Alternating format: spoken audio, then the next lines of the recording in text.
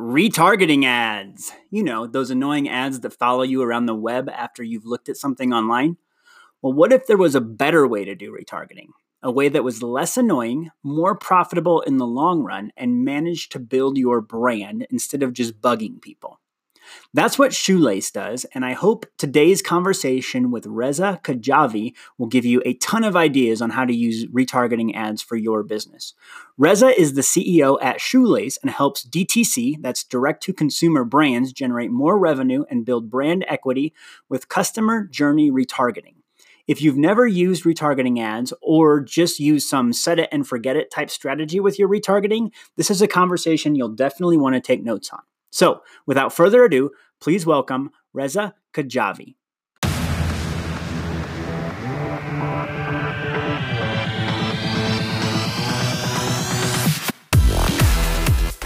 Reza, thank you so much for coming on the Analytive Podcast today. It's great to talk with you. Yeah, my pleasure. Thanks for having me, Tyler. Of course. And you are the CEO of a company called Shoelace. Can you just give the elevator pitch or maybe the couple-minute pitch about what Shoelace is and how you work in the marketing field? Sure, happy to. So Shoelace is sort of like a hybrid between a SaaS company and a services company. So we work predominantly with e-commerce merchants to help them create what we call customer journey retargeting campaigns. So at the moment, we're very specifically focused on retargeting, but we have this kind of unique methodology of retargeting, which is instead of hitting people over the head with the same ad over and over again, we help brands create memorable stories that kind of walk customers through a sequence of ad experiences similar to what you have in like email drip campaigns, but through retargeting. And so that's what we focus on. And we have software that we've created that helps our account managers create these journeys really quickly, and software that helps account managers collaborate with clients on setting up and running these retargeting journeys. So clients would come to us if they're looking to kind of take their retargeting to the next level. And through the combination of integrating our app with their e-commerce backend and some of their favorite marketing tools, as well as working with our account managers, they'll get set up with some really cool retargeting journeys that help tell their brand story, but also drive sales for their business. For sure. And then just real quick, we'll dig into retargeting a little later, but what do you mean when you say like a retargeting journey? Can you explain like maybe what that means or give an example? Yeah, sure. So I don't know if you have show notes in your podcast. If you do, I can send you the sort of 50-page deck that we wrote on this kind of methodology called customer journey retargeting. And the basic idea is, if you look at retargeting, most often what it looks like is you visit a website and you leave and you start to see the same ads over and over again kind of follow you around. And they don't seem to be particularly intelligent based on, where you were in the buying journey. Sometimes they might show you the product that you looked at, and that's like the level of intelligence. But typically they don't like evolve like the way that an email drip campaign would, and it doesn't really take into account where you are in the buying journey. And so for us, what we mean when we say retargeting journeys are retargeting campaigns that evolve as the days and weeks and months go by after somebody's visited the website, and are very kind of funnel aware based on where somebody is in their buying journey. Have they visited the website and left after 3 seconds, or is a loyal customer coming back to purchase for the 10th time? And how do we use those signals to tailor the retargeting journeys based on where somebody is? And the whole idea is to kind of nurture folks to move along that customer journey to ultimately not just buy, but repeat purchase, and do so in a way where we are kind of driving for revenue. Just, obviously retargeting fits into the performance marketing category, and it doesn't make sense to run these paid ad campaigns if they don't, make revenue on the other side. But how do we do it in a way that we're also kind of telling a brand story and educating customers who didn't convert? Just one of the cool things about retargeting is that because it's so lower funnel, typically the return on ad spend is always going to be quite high. And most people don't think about, the 98% of people that won't convert through these funnels, what kind of experience are we leaving them off with? And so these retargeting journeys tend to be memorable and engaging, and are converting a bunch of folks, but also educating everybody else who didn't purchase, who may come back and kind of purchase over time. But how do we leave everybody who enters these flows, how do we make it so that they are a little bit more educated about the brand in addition to driving for conversions and sales? Got it. Very cool. So then let's talk. I want to circle back into that, but let's talk a little bit about your story about how you got here. So, how old is Shoelace as a company? Then, how long have you been a part of it? Shoelace is a little bit over 4 years old, so about 4.5 years old. Yeah, happy to kind of give you a little quick rundown of how we came to be. Yeah, please do. Sure. So maybe quickly on my background, I dropped out of university to start my first company in Montreal. It was, the way I thought about that idea was that didn't really have any money, and my brother and I wanted to start a company, and so we kind of narrowed down our option to a few different things that we could start without money. One was a moving company, one was a painting company, and one was like a dry cleaning delivery company. Each of which we thought we can create and start with a very limited budget. We ended up opting for the dry cleaning one because the first two felt like a lot more harder work to do moving or painting.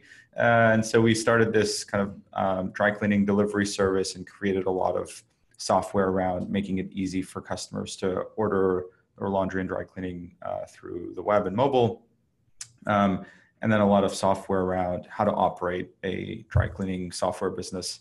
So tablets inside of the delivery vehicles, stations that we would use to like print receipts and invoices and stuff like that at the delivery plants. And anyway, I worked on that for about 4.5 years. Through that process, I taught myself how to code. It wasn't technical by training or anything like that, but by just kind of hacking away, I ended up building all the software for that business.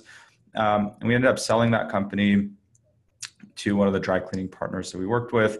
And I was sort of thinking about what I want to do next. I was partly thinking about spinning out the software side of that business, turning it into this, like, instead of doing any of the dry cleaning, let's just sell software to delivery businesses. So that was one idea. So you were, if I can interrupt, so you Sure. were a dry cleaning business, but you then built your own software to serve your own business. Correct. And, we were a dry cleaning business to the extent that we would like pick up and deliver the clothes. We never operated a plant or anything like that. We would partner with dry cleaning and laundromats, and we would drop off the clothes to them. They'd do the cleaning, and then we'd deliver it back to the customers. But we did operate our own kind of dry cleaning delivery service, and we wrote all the software to operate that business. And so after that was done, I was sort of thinking about, taking another stab at starting another company, because I always knew that that's what I love doing. Then I also realized I'd never really had a job before, so that might be a good thing just to tick off the checklist to kind of have that as an experience. And I also wanted to validate my life a little bit, just in case if I ever needed to have a job. It would be nice to have something on my resume, and then see if I could actually get a job as a software developer, since I thought I just kind of hack together my own knowledge. Didn't know if anyone would actually hire me. So I decided to join a company as a software developer, and I moved from Montreal to Toronto to join that company. And that's where I met my two co-founders for Shoelace.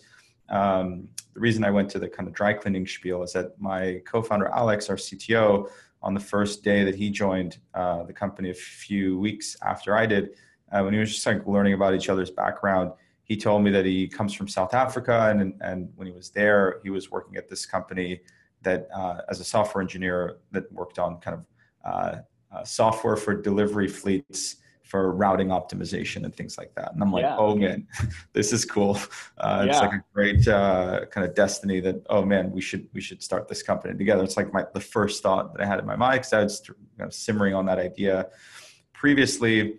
And then at some point, a few months in, I sort of told Alex about this idea, and we started noodling on it. We didn't end up pursuing the software for delivery fleets, although I maintained that that's still a pretty good idea. I think there's still room for such a software out there. But we started exploring different ideas that we'd be excited about starting. And we had looped in our third co-founder, David, who we were all kind of working pretty closely together at this company. And we'd go for coffee and meet up and stuff like that, and kind of felt like we were the right ingredients for a founding team, technical enough to build stuff on our own, and curious enough to explore ideas, and salesy enough to kind of market them. So we felt like we had the right dynamics to go a really long way without having any capital or employees or anything like that. And so at some point, we weren't able to really hone in on an idea that we wanted to leave our jobs to work on. we just got fed up of, thinking about it. And we're like, let's just rip the Band-Aid. Let's quit our jobs. Let's spend, 10, 11 hours a day thinking about what we want to build and just work on stuff to see where that goes. We'd kind of given ourselves a couple of quarters as a deadline to see if we can get something off the ground. And if not, we'd sort of crawl back into getting a job somewhere. So that's what we did. In May 2015, we quit our jobs and started exploring a bunch of ideas that led into Shoelace, which I'm happy to kind of go into what the early experiments that we worked on that stumbled us into what we ended up building. Yeah, because you came from dry cleaning, and right now you're working primarily with e-commerce businesses, and it sounds like you didn't have much e-commerce, if any, experience by this point. Is that correct? Yeah, totally. So I was always been like a mix between an entrepreneur, a marketer, and a programmer, like somewhere in the middle, not particularly amazing at either, but decent enough at all three to do something. And so during the dry cleaning business, I thought obviously a lot about the online experience of like ordering online, ordering dry cleaning online, but also thought a lot about the marketing of that business. And I spent a bunch of energy trying to acquire customers, grow the business, et cetera.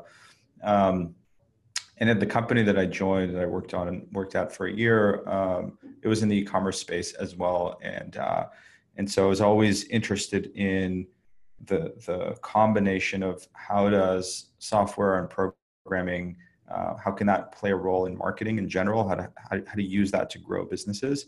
And in my year at that company, I'd spent a bunch of time working on kind of engineering as growth tactics to help the growth team there. So I've always been interested in like the intersection of starting a company, software engineering, and marketing, which is kind of where we ended up as Shoelace. But in terms of where we would apply those things, it was up to exploration, and kind of randomly stumbled into e-commerce, where we were just like calling customers through Yelp and talking to them about the ideas that we had. One of the customers we called was operating a maid service out of Chicago or something like that. And we were just talking to him about some ways that we could help his maid service grow online or something. And then he ended up telling me, okay, it's one of my businesses. I also operate this e-commerce shop. And then, we realized that e-commerce is quite interesting because there's a lot of structure around how the sites look like, around the product SKUs. There's a lot of interesting stuff that technology can do in the e-commerce context. And it was just sort of really picking up. 4 years ago is when like Shopify was just sort of, it was obvious that this is a really big company, but it was still early in its kind of escape velocity growth. And so we kind of found ourselves in the right place, right time kind of situation on that one. For sure. So you called up this guy who had a maid service. And yes. He says, well, I'm not really interested, or whatever. I don't feel like you can help, but I have this e-commerce company. And then, did he just turn you loose on it? What did that going from like, hey, I have an e-commerce company, how can you help me, to then like Shoelace? What did that look like? Sure. Yeah. So among the ideas that we were exploring early on was this idea where we wanted to help businesses who shared a similar audience but didn't compete with each other. We wanted to help them cross-promote each other's businesses. So for example, we were talking to him about his maid service and being like, okay, what if we pair you up with dry cleaning companies? And I was like, kind of a thing that we did as a growth experiment when I was running the dry cleaning company, that we would partner with like student tutoring services or maid companies and cross-promote each other in a very offline fashion. Like we would share flyers, swap flyers, things like that. And so the idea is like, can we do something digitally to help businesses who have a similar audience, complement each other and help each other grow? And so we were talking to him about that. And that was the kind of initial conversation around the problem space that we were tackling. And then as we did that, one of the ways that we thought about helping these companies was, so at first we wanted to put this little widget on each company's website, where kind of like the little intercom chat bubble, it would pop open a little thing that goes like, hey, save 10% at this partner company when you were navigating on a site. And so pretty quickly customers told us like, yeah, great idea, but that's stupid. I don't want to put this like weird widget on my website and drive people away from my site to some other site, even though that other company is going to do it. I don't want that. Right. It was kind of banner ads in a sense, but like within their own little private network. Exactly. Yeah. And so they said, no, it's going to ruin my website experience. I want people to stay on my site. Understandably, makes sense. And so we're like, okay, what if we do this clever thing where instead of showing people like a physical banner, what if we do this like clever thing with retargeting? This was the time where Facebook custom audiences had just launched. So Facebook had shut down their FBX program, which was like their exchange prior to launching their own pixel. And so it was very early days of custom audiences. And we're like, oh, what if we do this cool thing with custom audiences where each person kind of swaps a pixel, and when somebody leaves website A, they'll start to see a retargeting ad for website B and vice versa. And for us at the time, like retargeting was very easy. We're like, oh, obviously everyone's doing this. Like we didn't think that there was an opportunity with retargeting itself. But we're like, what if we can do this advanced, clever method of retargeting where each person cross promotes? And so people were drawn to that, including this guy who ran the maid service. And he's like, but my maid service barely gets any traffic. My e-commerce site gets a lot more traffic. So if we want to talk about things like Facebook pixels, like, my e-commerce site is a lot better of a fit.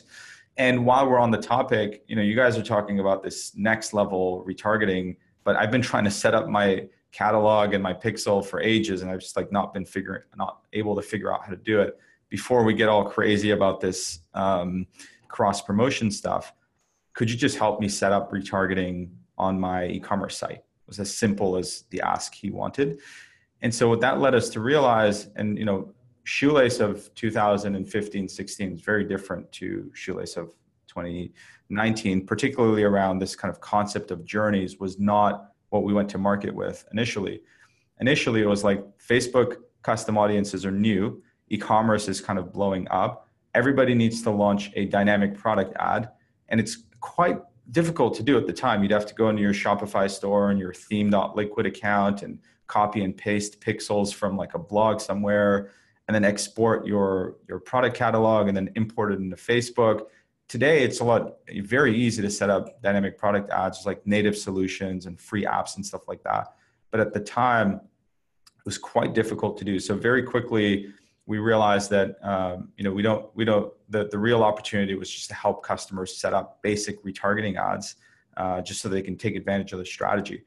And so that's where a few of the customers we were speaking to along these same lines, as soon as we said, hey, you want help with your retargeting, they immediately jumped yes, like struggling with the same things, the technical setup, et cetera. And so the first version of Shoelace, this was like maybe 2 months after we quit our jobs, we had locked in a direction that, okay, we're going to help simplify launching retargeting ads for small e-commerce shops. And so we built an app that automated the pixel setup to fire the events that you needed for dynamic product ads. And it would automatically sync your catalog from Shopify to Facebook. And we kind of launched that app in the Shopify App Store. And it kind of just blew up. And our first year and a bit was wildly successful just on this very simple idea of like helping people launch dynamic product ads on Shopify. Company took a bunch of twists and turns after that, but that was our first kind of year from ideation to landing on, okay, this is what we want to go to market with, and then having a very kind of successful first year around this very, very simplistic problem of creating an automation layer, a very, very thin one around setting up dynamic product ads between Shopify and Facebook. In our hearts, we always knew that that's not, creating enough value to create like a large business around. But in the early days, you're looking for anything that will, move you from where you are now to one step closer to something, anything that'll get you traction. And so while we knew that that wasn't the business that we were going to build forever and build a really large company around, it was enough for us to be like, okay, this is it. This is what we're doing for now. And then we'll see how things shape up over time. But that's sort of how we picked a direction and got started. Gotcha. And then from there, what was the jump into, so that's, okay, you create a little app, launch it in Shopify. Was it a paid app, free app, or like a freemium type product? So it was always, I think for a very short period, we tried a free version, but it was always paid. And the cheapest plan at the time would have been something like I think we had like a $9 plan or a $19 plan at some point. So it was quite cheap. Gotcha. And then, so how did you get from that? Because obviously, as you said, one is there's a lot of other companies that are going to move into that space. Also, Shopify and Facebook and whoever else is in that game, they have a major incentive to make it as easy as possible, right? Because more people buy on Shopify, Facebook gets more ad revenue. So you sort of built almost a middleware piece that is not probably a long play. So how did you then up that or figure out that, okay, maybe there's something in this customer journey retargeting? What was that evolution? Totally. Yeah. So yeah, it's exactly what you said. We were kind of middleware is a good way to think about it. And we always knew that that wasn't going to last forever, but didn't really have a good plan around like, how are we going to go from that to something else? And we're kind of just like waiting to see how the world shapes up, how the market shapes up. When do we see, imminent death in front of us, so that we need to be like pushed into action? Because until that happens, we're kind of like riding a great wave. I think we were like maybe top in the App Store around this and just getting a lot of good buzz. So as we were doing this, we were always like exploring what could happen next and ideating, not necessarily putting these things into action, but doing a lot of ideating, particularly when we talk to bigger customers who were like, yeah, that's not a huge problem for me. Like, we have developers in-house, and like, that's not a huge problem. And as we explored what, larger brands, what their needs are when it comes to retargeting, or what we think their needs would be like when it comes to retargeting. And we started to explore all these things, as well as it was sort of like the easier we made it for people to launch basic ads, the more people would launch like basic ads and just like set up a dynamic ad and forget it. And then more and more people started doing this. And I think retargeting's always been like this, even before Facebook custom audiences, but it basically like hit peak annoying within a year and a half, 2 years that we got started. And we were very aware of this, that from a consumer perspective, this experience just like not great. It works from a conversion perspective, no doubt about it, because like, you're hitting high intent audiences, but the brand experience is not good. And at the time, the other thing that we were hyper aware of was this like explosion of dropshipper e-commerce as a category, and these like YouTube videos around like, buy my course and I'm going to teach you how to get rich from Bali, launching an e-commerce site using Alibaba and stuff like that. Like there was like an epidemic of this. And it was very clear to us that those businesses were not going to last, particularly as, more and more advertisers pour into the network, the cost of advertising goes up. And these businesses, let's call them the dropshipper types, generally aren't meant to be businesses with very high repeat purchase rates. And they were typically, hit and run businesses where they were able to make a tiny profit on a single transaction and just like scale that as much as possible. And a lot of people, were taking advantage of that Facebook ad cost arbitrage, like before it starts to get super expensive. And we looked at those businesses and we're like, we'd rather bet the future on the businesses that are like trying to build a brand over time, brands like Away Travel or brands like, Glossier. Like these are the 1%, let's say, of people doing e-commerce for the purpose of like building a brand forever. And that's the, one extreme. And the other extreme is like somebody launching a Shopify store with like no name, selling junk from AliExpress. And somewhere there's a spectrum there. And we wanted to be closer towards the ones that are building brands that are going to last. And so as we started to gravitate towards those business, tying our future towards theirs, because we felt like try to build a product for the dropshipper types, it might work, but we anticipate that a lot of those businesses will go out of business and rather think of a target audience that is going to last forever. So that was happening. And when we started to think about those types of brands, we were like, okay, if you're this type of brand and you really care about your brand story and your narrative and your message and things like that, you're very careful about the story that you tell. You're very careful about the customer journey, because every single touch point is a touch point where you can reinforce that kind of emotional connection, reinforce that brand narrative. And typically these companies have like a story to tell. Like you look at Away Travel, their CEO is famous for saying that storytelling is a central part of their marketing, let's say. Mm-hmm. And so it became very clear to us that if we wanted to serve these customers better, that we need to move away from this annoying type of retargeting towards something that is a bit more storytelling like. So, and it was sort of that was our opinion that retargeting is being severely underutilized as a channel for storytelling, as a channel for building brand equity. Obviously, the conversions are always going to be there because it's low intent audiences and it's great. But most people just like tick a box and say, okay, retargeting gives me my 6x ROAS and I'm just going to let it run. But then forget about the fact that we're now annoying these customers. Right. And so both from the perspective of trying to be a little bit forward thinking around like, where is the industry going to go? How can we help move it there? And then also, concerned about our own survival in terms of this like middleware piece of creating basic retargeting ads being, not a great future for it.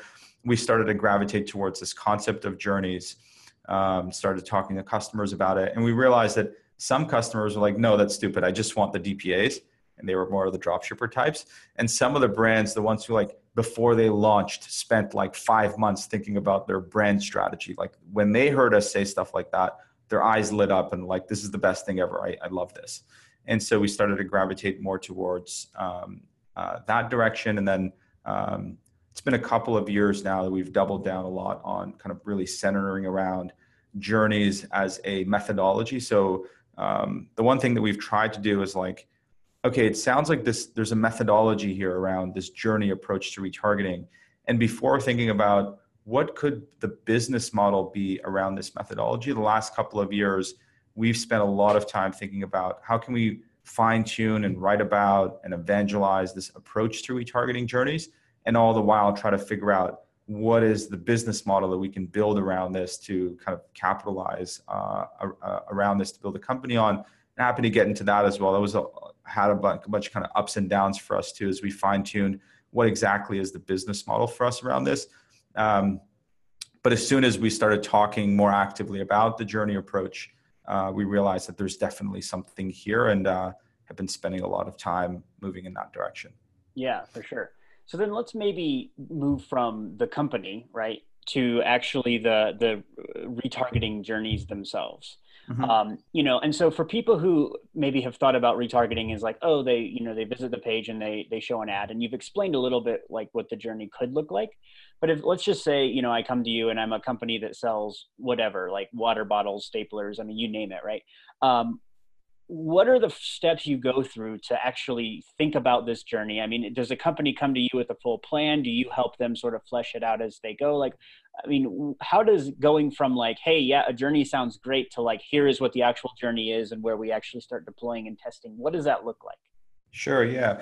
So the biggest thing that I've seen makes a really impactful difference when it comes to this question is before it comes to retargeting journeys, how much has the brand invested in things like developing their narrative, developing their brand story, creating content around this sort of thing? So you look at companies like, let's say one of our clients, Rhone, who's a men's apparel brand, and they just have so much content around how they're kind of going to market around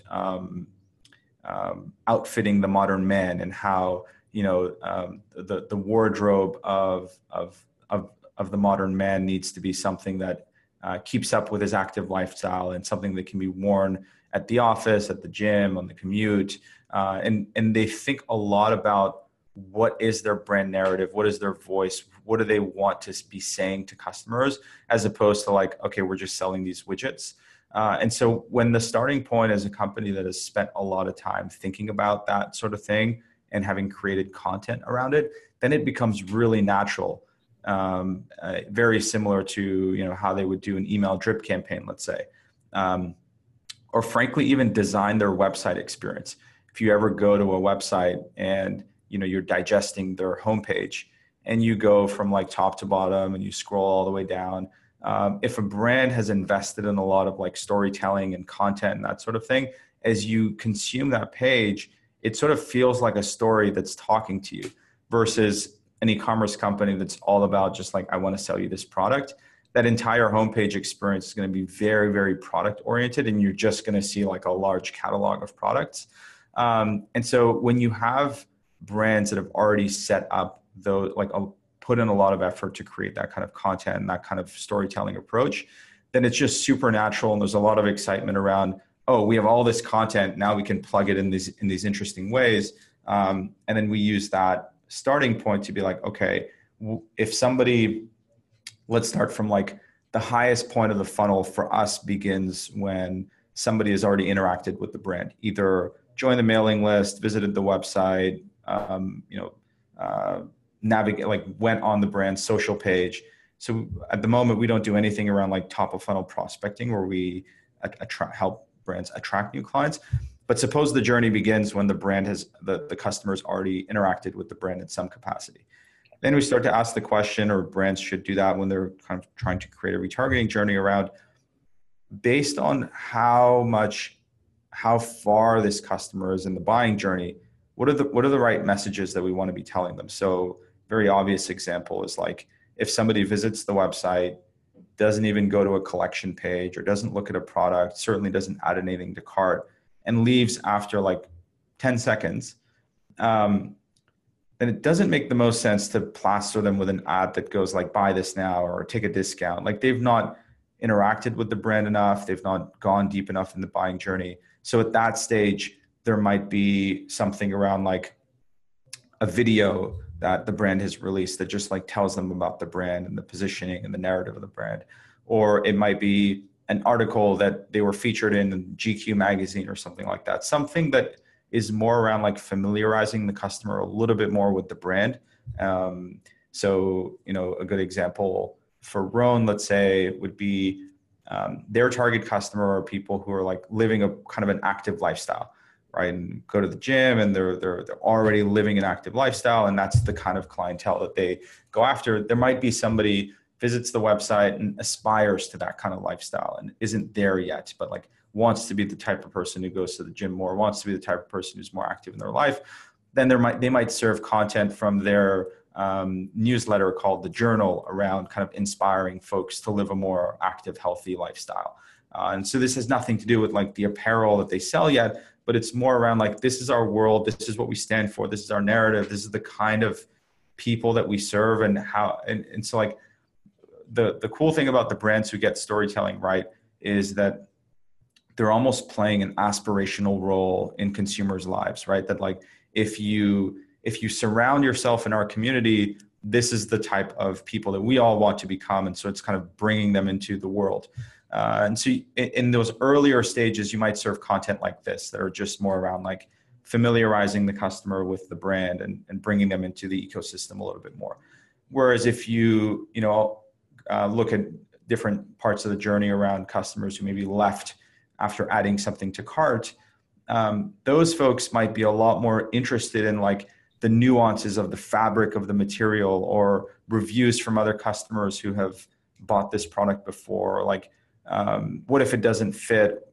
What's the return policy like? And is there free shipping? Like a lot of these like objection handling type content that can be served at that stage of the journey. So it's really just like mapping out where somebody could be in that journey and then creating experiences, ideally using content that the brand has already created, if not kind of working with them to create fresh content. But often brands who have put thought into their storytelling, into their narrative building, things like that, do have a lot of content that can be easily placed in various parts of the journey. And then starting to think, what makes sense to say where, et cetera. And then you sort of have on the simplistic side where people are just running like a dynamic product ad or basic retargeting, everybody visits the website and they all see the same thing, to a retargeting journey that might have like 30, 40, 50 different touch points. Not that everyone would see like 50 ads, but different variations of like what could happen based on where somebody is in the journey and how many days go by. You have these like relatively complex like retargeting journeys that are based on those dimensions I mentioned, like where somebody is in their buying journey and how many days have gone by after their last visit, and using those things to create something that is memorable and engaging and interesting, but also drives people towards conversion, because that is pays the bills at the end of the day. Sure. And so in that way, it's a lot like what you alluded to earlier for people who maybe have built similar campaigns, like drip campaigns, right? Intelligent drip campaigns, like if they open this email, then after 2 days, send, this email, if they click this button, send them down sort of this decision tree, if you will. If they click another button, send them down a different decision tree. I think some of the audiences built stuff like that, or at least, if nothing else, very simplistic drip campaigns. So this is doing that, but doing it on the ad side, not just on the email side, right? Yeah, that's actually a really great way to think about it. We use that analogy a lot when we want to help customers kind of think about what we do, and it's sort of very much like email sequences or drip campaigns on email, but how do we use that in a retargeting context? It's a little bit more challenging because email is a free channel, so you can sort of do this thing and you don't have to pay for each impression. So there's a lot of pressure that, when you want to bring this concept into the retargeting context, you have to pay for every impression. So ultimately, it takes a lot more attention to detail and A/B testing and kind of nerding out about getting it right so that you're able to, at the end of the day, get the kind of return on ad spend targets that justify spending money on this channel, because most brands don't have the money to deploy on brand marketing campaigns, right? Like large companies barely can do that. But when you're a McDonald's or something, like you'll throw tens of millions or hundreds of $1 millions per year on just brand awareness, and that works because you're playing a super long game. But most smaller companies of, let's say, like less than 50 million in revenue or 100 million in revenue will not have dedicated brand marketing budgets. And what we've seen is that, the approach that we talk about is an interesting hack to use retargeting as a channel because it's so effective, because there's so much high return on ad spend there. Can we sneak in brand marketing in here in a way that pays for itself? Which is kind of very much what we've been able to achieve for our customers. Because even though, let's take the audience of people that left after 10 seconds or something like that, there's still going to be conversions from that audience, right? It's not like everybody that we show the ads to are just going to be like, oh, great, I read this piece of content. Many people will read the piece of content, but others will actually move through the funnel and drive to conversions.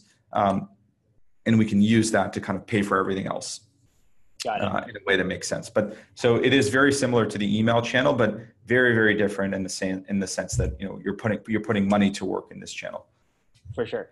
So then let's talk though about the KPIs that you use, right? So if somebody, let's say we have that audience that's very low engagement, they visit the social page, and then you start showing them a video of like, what it means to be a modern man, right? Or a piece of content around that. Obviously that is still pretty top of the funnel, and there's a long journey often before that person's going to buy a shirt or a backpack or, whatever that person happens to be selling. When you're working with clients, what KPIs, what metrics do you use? I mean, are you judging those top level campaigns on return on ad spend, or are you using clicks and engagement? Like, how do you sort of measure those top level stuff before you get into revenue? Yeah, really great question. So the way that we think about it is, if you take the overall retargeting budget, so often as a ratio of like prospecting to retargeting, most brands would be spending something like 20% of their media budget on retargeting, right? So if they're spending $100,000 a month on ad spend, most likely 20,000 or so is dedicated towards lower funnel retargeting campaigns. And so our entire world is around this 20K, this like retargeting budget, and that's what we advise clients on. So if you take this retargeting budget, the way that we advise people to think about it is, how do we dedicate 70% of this budget towards pure performance marketing goals? Just like, in the older days of retargeting, we just want conversions. We need this ad spend to deliver top percentile return on ad spend metrics. And we're really, really optimizing for conversions. But at the same time, there's this really good concept by Keith Rabois, who's an investor I really like. He talks about pairing indicators. So if you really optimize for one thing, you ought to keep your eye on another thing that could get ruined if you really over optimize on one thing. So like in the software context, it might be some engineers write code to prevent fraud, but then if they're also like not letting through good payments, like they could celebrate all they want that they've reduced fraud, but they've damaged like revenue on another channel. So you have to keep your eye on the other thing. So while the 70% budget is purely obsessed about performance marketing goals and return on ad spend and conversions, just like, what people are used to on paid marketing, we're also keeping an eye on the experience side. So things like, the engagement, the click-through rate, how often people are hitting like hide this ad, how well is this 70% scoring on like annoyingness or engagement, and those are less hardcore in terms of numbers, but you can still look at metrics to find that. And then on the 30%, we advise to look at primarily for the purpose of storytelling, primarily for the purpose of brand building, of like just getting out a narrative, educating customers about what we are, but also thinking about a minimum threshold of return on ad spend that we need to hit in a way to justify this effort.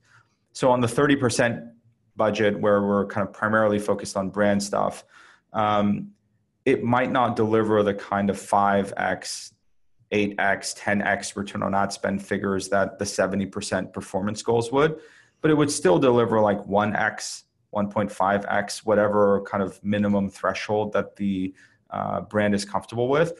So that really helps to be like, okay, this is the threshold for this kind of 30% of the campaigns. We really want to be focused on brand experiences that are telling our story, but we're really going to fine tune them and A/B test and make it in a way that they are hitting the minimum threshold that we've sort of set. So if you look at both of those things, it's like the 70% obsessed about performance goals, typical KPIs like return on ad spend. That's kind of the most important one. What are the cost per acquisition targets? Like really optimizing for those figures, but also looking at, more engagement experiences, and also like qualitatively trying to look at, in this 70% budget, are we really just like hitting everyone with the same thing? Or these are not KPIs that are available in the Facebook Ads Manager, but humans are pretty good at this, at being like, how decent of a story are we telling here? What is the ad variety? Are we doing like creative refresh, so we're not just like showing people the same stuff? And so the 70% should score moderately well on those things, but like obsessed about pure performance metrics, whereas the 30% brand side is kind of the flipped version, primarily focused on storytelling, education, brand experiences, but then looking at additional KPIs. I'll just throw one more thing in there too, is that on the 30% side, it might be that conversions mean something a little bit different. So on the 70% budget, what we care about is sales, what we care about is conversion, what we care about is return on ad spend. But we might greatly value things like an email address captured on the 30% budget, because these people are like higher and higher in the funnel. If they engage with some of our content and then drop an email address, that's a nice win. Or for example, if they sign up for a store account, that's a nice win. If they engage with a messenger bot, so now they're on the messenger subscriber list, that's an interesting win. So the minimum threshold of like return on ad spend being positive, generally 1 or higher on that 30% brand building storytelling side, is great. But then you have these like additional things, additional wins, like new subscribers, new email lists, things like that. So that's roughly how we think about it. Gotcha. Yeah, we call those micro conversions, right? Yeah, that's a good name. Like, macro and micro, right? So macro is like, okay, they pull up their credit card, like, they spend money. Micro is, an email sign up, messenger, any of those things that are like, yes, they are further down the funnel than they were beforehand. But, it's hard to justify from a revenue standpoint, but we know we're moving in the right direction. I'm going to write that down. I love micro conversions. That's great. So then really that 30%, then it sounds like the goal is basically from a dollars and cents standpoint to break even, but then use that to leverage the brand for long-term value. Yep. Okay. Very good way to put it. Yep. Right. So you're not losing money. You're not just like, we're just going to like take your 30% of, or really it's 6% probably, because it's only 20% of their total spend. And, but yeah, we're just going to try and break even with it. So, a couple of questions. One, we've talked a ton about retargeting, and I had a question here. I still kind of want your answer. We might have already covered it, but like, what do you see most people get wrong with retargeting, especially in the e-commerce space? So people who are running Shopify stores say that, they're a couple million in revenue, they're doing well. What are the big mistakes they're making? Yeah, I'd say usually the biggest mistake is like, treating retargeting with like a set it and forget it mentality. And I don't blame teams for this, because when you look at, most of the paid media dollars are going towards top of funnel. So that generally gets all the love and attention, and brands and teams are, usually very strapped thin for time. And so retargeting often is left to the back burner. And when we talk to brands, usually there's this kind of, I don't want to say sense of guilt, but like this feeling that we could be doing more here. And we've really just, because the conversion numbers tend to be pretty good, often even if you like set up a basic retargeting ad and let it run, you look at the dashboards like, oh, that's doing pretty good. Let me try to spend my time optimizing the campaigns that are costing us a lot of money or burning money, like on the top of funnel side, which tend to be really hard to nail. And so often they kind of forget about it. And I think a big thing that's changing, this has always been true, but I think it's never been more true these days, where retention starts to play a really, really big role on marketing teams' minds, where, in the early days of the Facebook ad rise, you were able to kind of pour money into Facebook as a channel and scale it incredibly high and sort of become profitable on those first transactions. But as we reach kind of plateau here, and now it's like everybody complains about the rise of CAC and how difficult it is and how hard it is to make money on these channels, you start to see people skew towards, how do we have a business that has strong repeat purchase rates and retention rates? And broadly speaking, I think a lot of people are gravitating towards this and being like, how do we invest and obsess about retention in a way that helps us with our overall goals? Because otherwise it's very hard to make any math work unless we have like higher LTVs, higher retention rates, et cetera. And then, you go, that's the higher level, and you go a couple threads down. It's like, okay, how do we drive retention? One of the best ways to do this is to have a phenomenal brand, right? You look at the biggest brands, the companies with the best retention rates of all time, ones who almost like have cult-like followers like Lululemon or Apple. And these are the elites, right? Like these are the greats. It's hard to replicate those. But the flavor of what they get right is a phenomenal brand that people love, such that they want to buy repeatedly from these companies. Obviously, product needs to be great. It goes without saying. But as an addition to that, brand is a really important driver to retention. And so assuming that, brands are aligned with those things, then we get to a point of like, okay, how do we incorporate this idea of building brand experiences so that we are emulating in even a small way what it takes to kind of build the kind of brands that have really strong retention. And under that framework, I think what people get wrong most of the time is that their retargeting strategy is not only not helping that, but being kind of detrimental. If customers are getting annoyed and bombarded by seeing the same ad over and over again, that's going to have like a negative impact and a negative feeling towards that brand. And so for us, the biggest opportunity, kind of very much around the theme we've been talking about this whole time, is that how do we not overlook retargeting as a channel that can be used in a way to build brand experiences while also doing really, really well on the conversion side and revenue generating side. But the first few things sort of have to become true first. If brands aren't thinking about their retention strategy and how brand matters as a component of that, and how they design their marketing experiences such that they're enforcing a brand and a narrative, then they won't understand what we're saying. They'll be like, I don't get it. But a lot of people are thinking about those broader themes. And then, this idea of using retargeting as a storytelling channel, just like you would other channels like email and others, becomes kind of an obvious opportunity that people have missed. I think the bigger question tends to be around, now that we have all of these different channels, SMS, email, pop-ups, push notifications, all these different things that like in silos from a tactical perspective, you launch the campaign and then the analytics dashboards show you good results. So you kind of get addicted to them and keep doing them over and over again.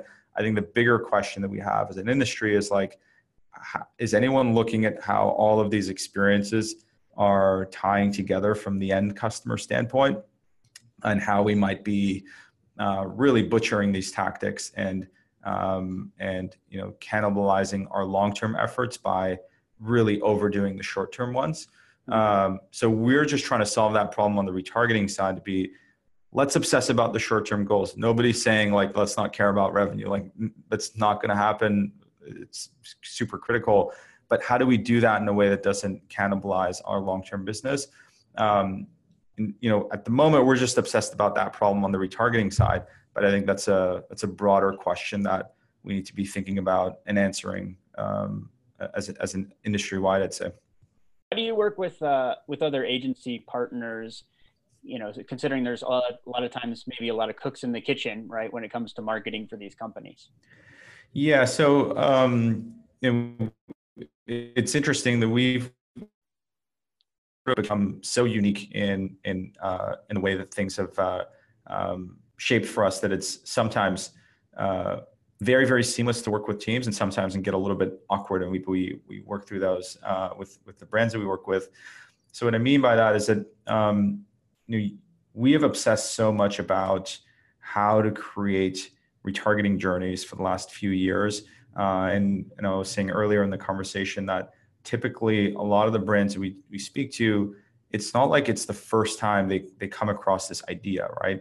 They've often had like a meeting or something where like, oh, wouldn't it be cool if we used retargeting, did all this cool stuff with it, got super excited. And then when they still thought about like the amount of work involved to set those up, kind of get discouraged, and then usually never falls up high enough on the priority list because of the amount of effort.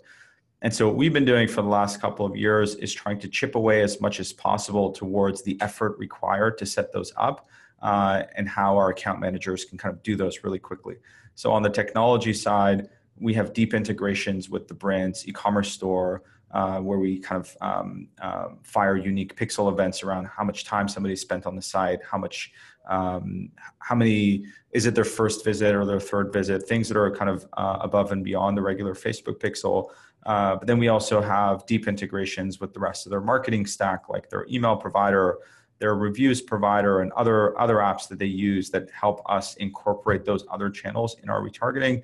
And then a lot of internal tools, this is where kind of the bulk of our effort has gone, actually, to help our account managers create these journeys really fast, so that we might be able to create a kind of 12-step retargeting journey in a matter of like half an hour, where it could take somebody an entire day or something like that to do. Right. To set that up in Google Tag Manager, or with audiences, or even Facebook, would be quite a process.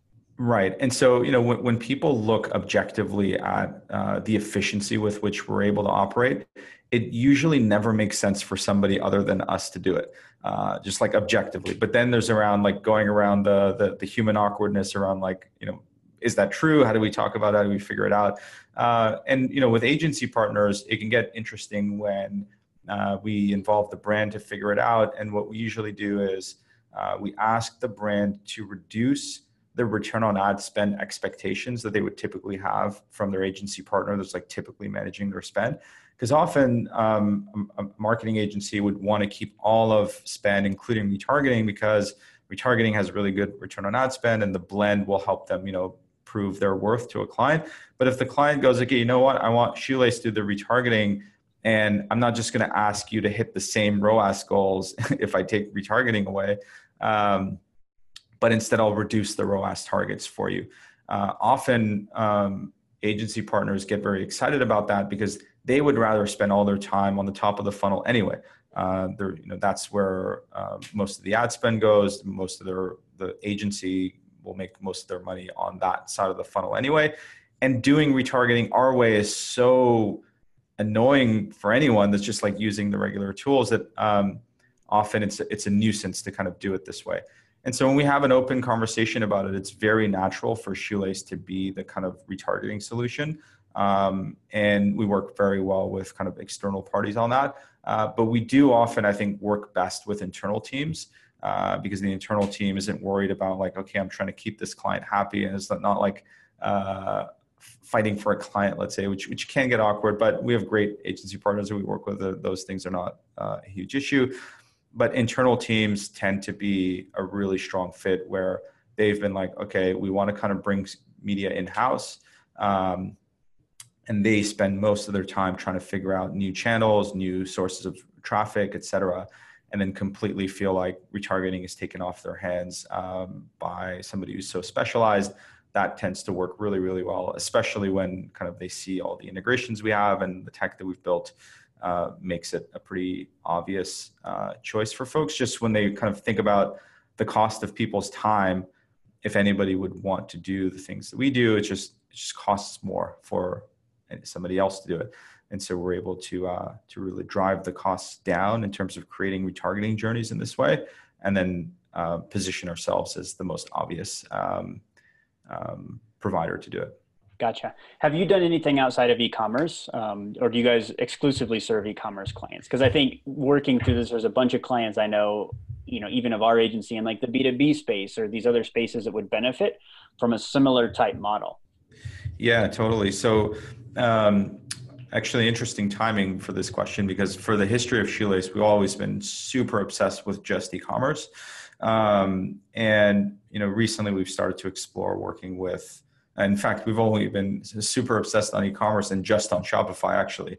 But recently we've started to kind of work with clients who are not necessarily just on Shopify, or not necessarily just kind of typical e-commerce sites. So yeah, I mean, we only have a handful of clients like that, but we are definitely open to conversations with outside of e-commerce. Nice. Very cool. Well, for the sake of time, I want to go ahead and wrap this up. This has been sort of a masterclass in retargeting. So I really appreciate your time, Reza. Where can people follow you, follow Shoelace, however you kind of want people to connect with you?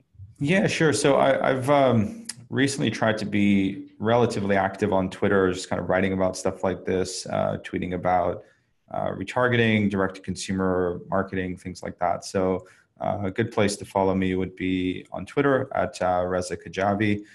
And then Shoelace, you can find us at shoelace.com. If anyone's interested in kind of learning more about the platform, what we do, pretty easy to kind of book a demo there. And then we also started to do a newsletter where we kind of share these kind of topics. You can probably find somewhere on the website. And then we've also released a lot of like slide decks and guides and things like that around this stuff. So if you visit the website, you'll be able to find a lot of resources around material that we've produced around this topic. So yeah, those would be the best places. Cool. Reza, well, thanks a ton. I've learned a lot, and it's great to hear what you're up to. Thanks for coming on the Analytics Podcast. Yeah, my pleasure. Thanks.